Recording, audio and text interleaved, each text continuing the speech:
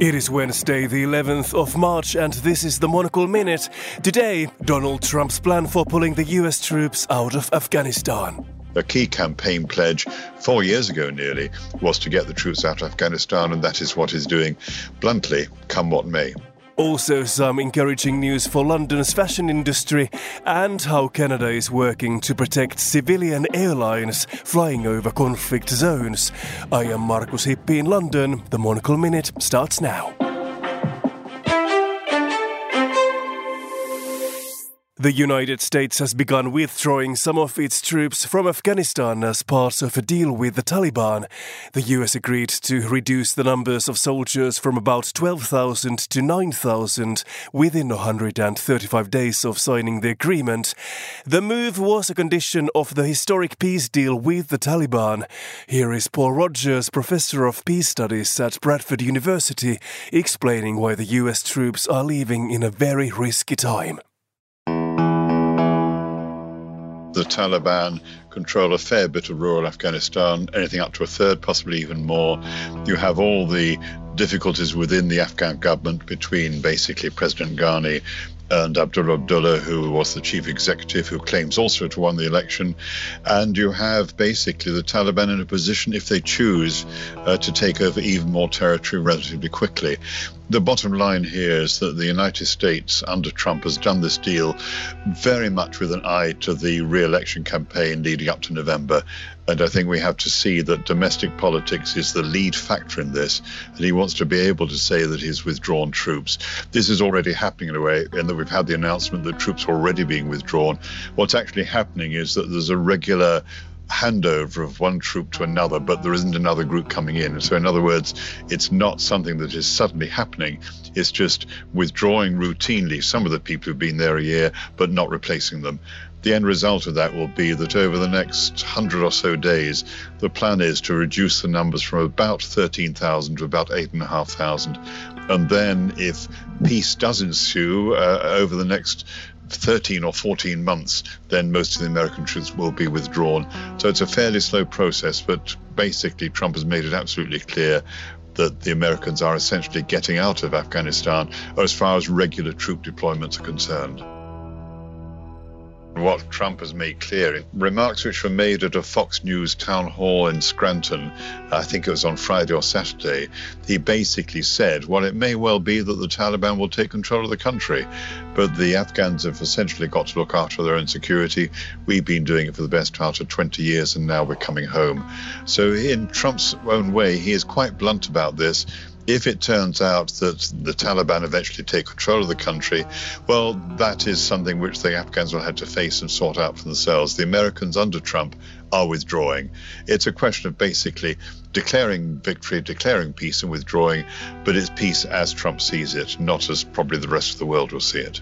A key campaign pledge 4 years ago nearly was to get the troops out of Afghanistan, and that is what he's doing, bluntly, come what may. Well, the curious thing here is the Taliban probably will keep their promises at least through until November or December, because in a sense they don't want to upset the apple cart by making things difficult for Trump to get re-elected. They probably believe that they are in a position of strength which they can choose to use more or less whenever they want. But at the same time, if, for example, you were to get a Democrat in the White House, say Biden, in November, then it is by no means certain that the Americans would continue withdrawing, particularly if violence had erupted before then. So I think essentially we're going to see a pause in what they crudely and horribly call the fighting season this year, and the Afghan Taliban will basically play it fairly carefully rather than going full tilt as the Americans withdraw for continued action and maybe even any attempt to take the government. I would suggest that is more likely to about a year's time, maybe 18 months' time, if and when Trump is being re-elected. And on that basis, there may be a pause now, which may be, I'm afraid, a false dawn, although it would be at least welcome in the short term.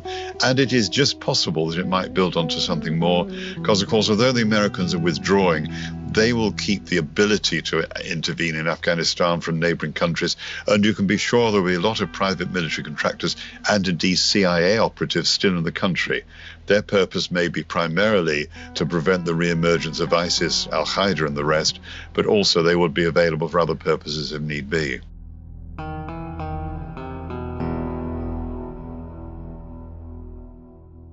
Paul Rogers joining us here on Monocle 24. Then some encouraging news for London's fashion sector.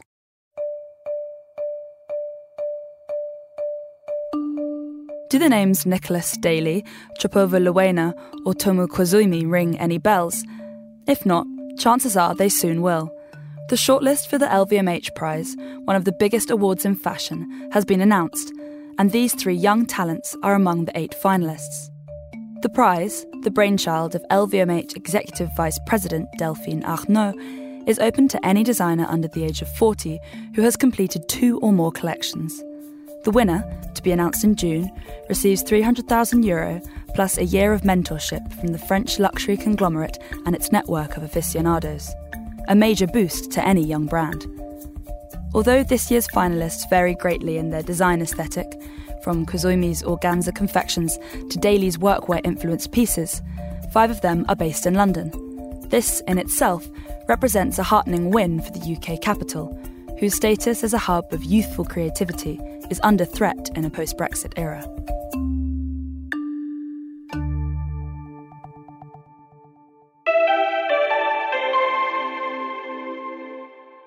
And finally, elsewhere on today's agenda, Russian President Vladimir Putin has backed a proposal to reset his term limits as part of sweeping constitutional changes. Lawmakers in the Kremlin-controlled State Duma are considering a proposal submitted this week to basically allow resetting to 0 the number of presidential terms. The move could potentially allow the Russian president to remain in office until at least 2036. The former Soviet KGB officer has been in power for 20 years. Canada is to lead a multilateral effort known as the Safer Skies Initiative to better protect civilian airlines flying over conflict zones. Announced by Canadian Transport Minister Mark Garneau following a US aviation summit last week, it is a response to the Ukrainian International Airlines flight that was mistakenly shot down by Iran in January. The aim is to establish a set of shared practices that will improve communication and information sharing between aviation agencies and airlines to assess the risks of flying over conflict zones and, if needed, how to avoid them. And The Edge, a viewing deck 345 meters above the asphalt, billed as the highest in the Western Hemisphere, opens to the public in New York today. A triangular-shaped deck jutting out of one of Hudson Yard's skyscrapers, with views of the Hudson River and a flank of Manhattan, it is hoped that the chance to sip champagne and take in the Big Apple will generate more positive reactions than the original unveiling of the shopping and retail district a year ago. Jason Hawkin, VP of Hudson Yards Experiences, tells Monocle he hopes The Edge will create lasting memories that people want to share. Translation: coming to an Instagram account near you soon. Read more about today's stories by subscribing to our daily email bulletin at our website. I am Markus Hippi. The Monocle Minute returns on Thursday.